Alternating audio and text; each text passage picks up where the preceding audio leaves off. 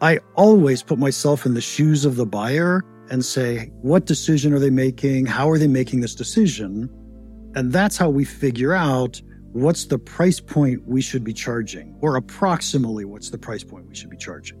A lot of companies use something we'll call cost plus pricing. Oh, it costs me $1. I want to make 50 points of margin, therefore I charge $2 for it. But that has nothing to do with what your market's willing to pay. What if you have customers who would pay you $10 for that? Don't you want that? And so now we're thinking through what's a customer really willing to pay, and that's what should be driving our pricing. So pricing is a little more complicated than just figuring out your cost plus pricing. What you should be doing is trying to figure out how much your customer is willing to pay. But that's a lot easier said than done.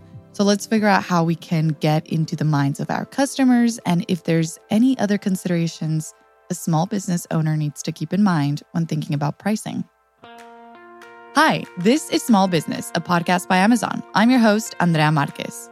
This is one of our mini-sodes, which are shorter episodes packed with helpful information for those of you who want a quicker binge. On This is Small Business, we cover all things small business that will help you start, build, and scale your business. You'll hear from guests with diverse backgrounds, point of views, and stories with the hope of hearing from many types of small business entrepreneurs. On this episode, we'll be talking about pricing and figuring out how to set prices for your products or services with Mark Stiving, Chief Pricing Educator of Impact Pricing.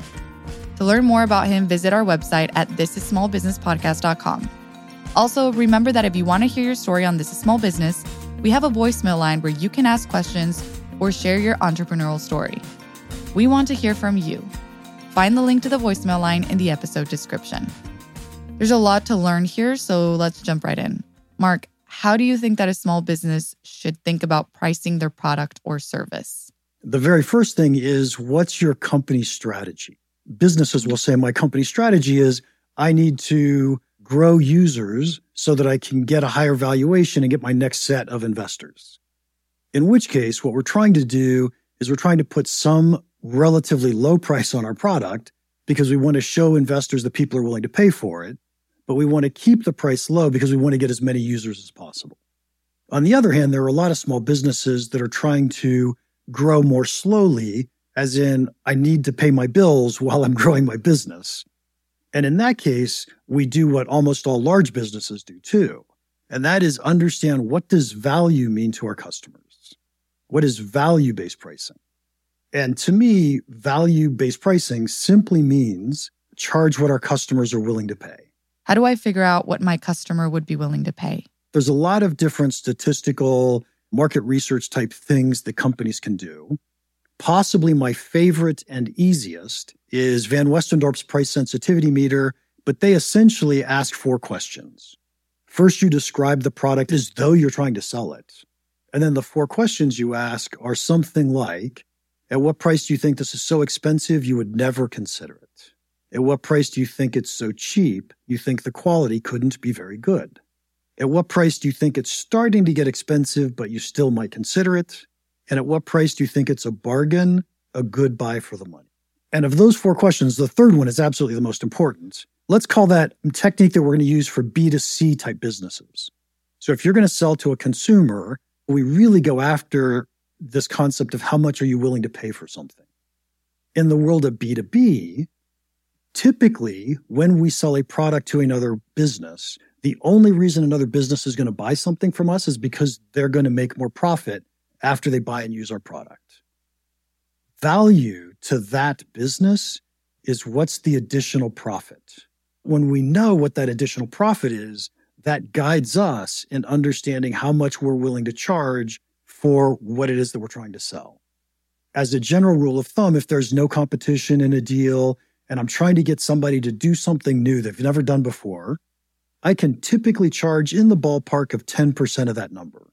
Now, of course, once competition gets involved, that goes down, but that's how we think about it in the world of B2B. How much more money are you going to make because of this product? Usually, customers associate a higher price with a higher quality product. Should a small business start at a higher price point because of this assumption, or would that be too risky? Typically, what you want to do is try to sell at a higher price point. And that's only because what you're trying to do is create a product that's better than your competition's. It is really, really hard to start, run, and succeed at a business where your competitive advantage is we charge a lower price.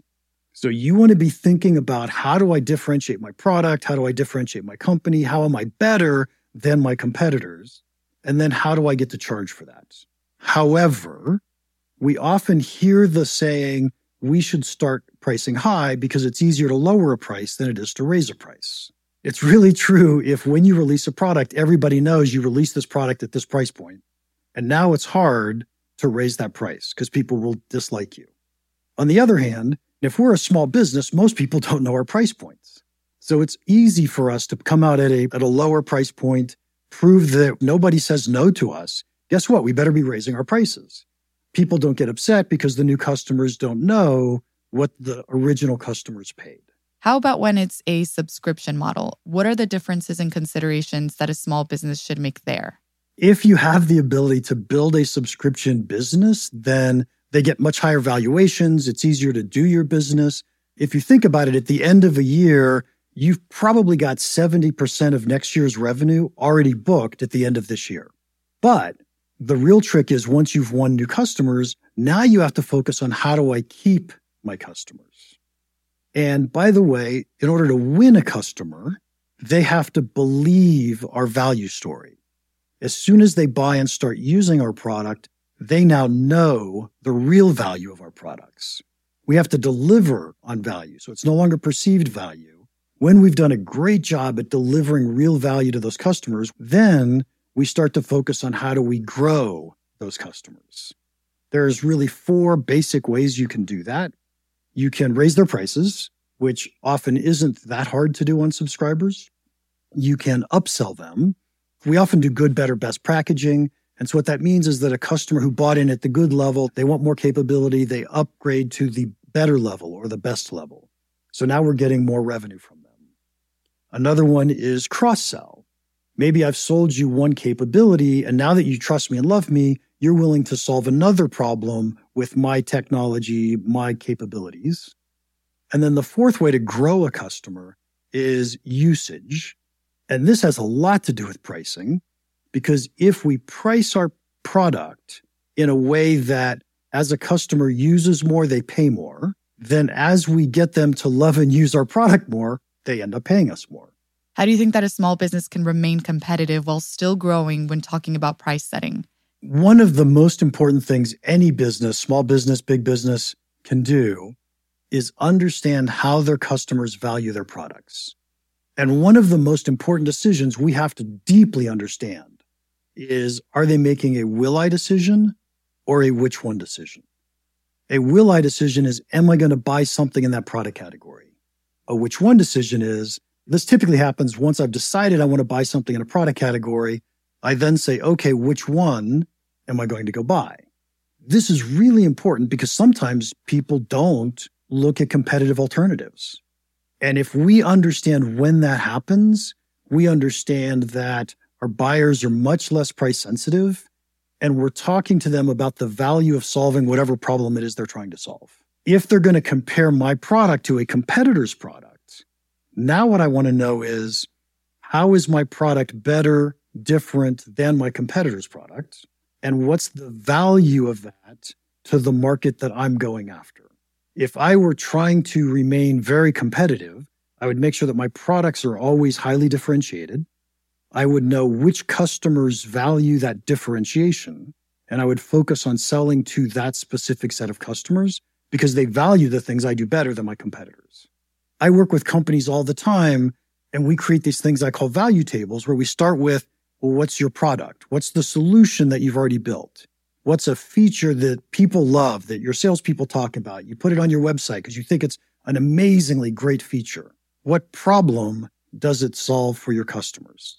But when you can say that really clearly, then you're starting to understand what your customers really value.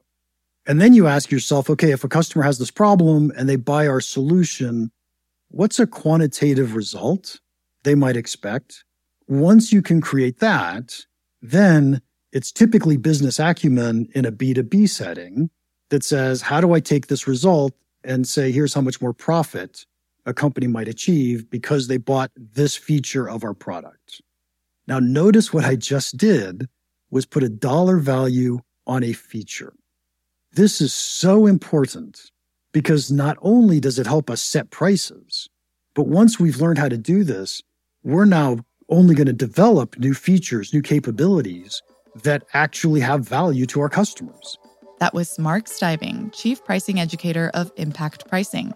He talked about pricing and figuring out how to set prices for your products or services. As always, here are some quick key takeaways from this episode. 1. Figure out your company's strategy. Are you trying to get more users and customers so you can impress investors? Then you'll probably want to lower your prices to increase your users. Or are you trying to pay your bills and grow your business? Because then you'll have to figure out how much your customer is willing to pay for your product and charge that. That leads us to 2. When you're trying to figure out how much your customer is willing to pay for your product, try asking these 4 questions about your product or service. At what price do you think it's too expensive you would never consider it? At what price do you think it's so cheap you think the quality couldn't be good? At what price do you think it's starting to get expensive, but you might consider it? And at what price do you think it's a bargain? That's it for this episode of This is Small Business Minisodes, brought to you by Amazon. If you liked what you heard, make sure to subscribe and tell your friends about us by sending them a link to this episode. And we would love to know what you think, so leave us a review on Apple Podcasts. It's easier to do it through your phone. Or send us an email at thisissmallbusiness@amazon.com with your thoughts. Until next time, This is Small Business. I'm your host, Andrea Marquez. Hasta luego, and thanks for listening. This is Small Business is brought to you by Amazon with technical and story production by Jar Audio.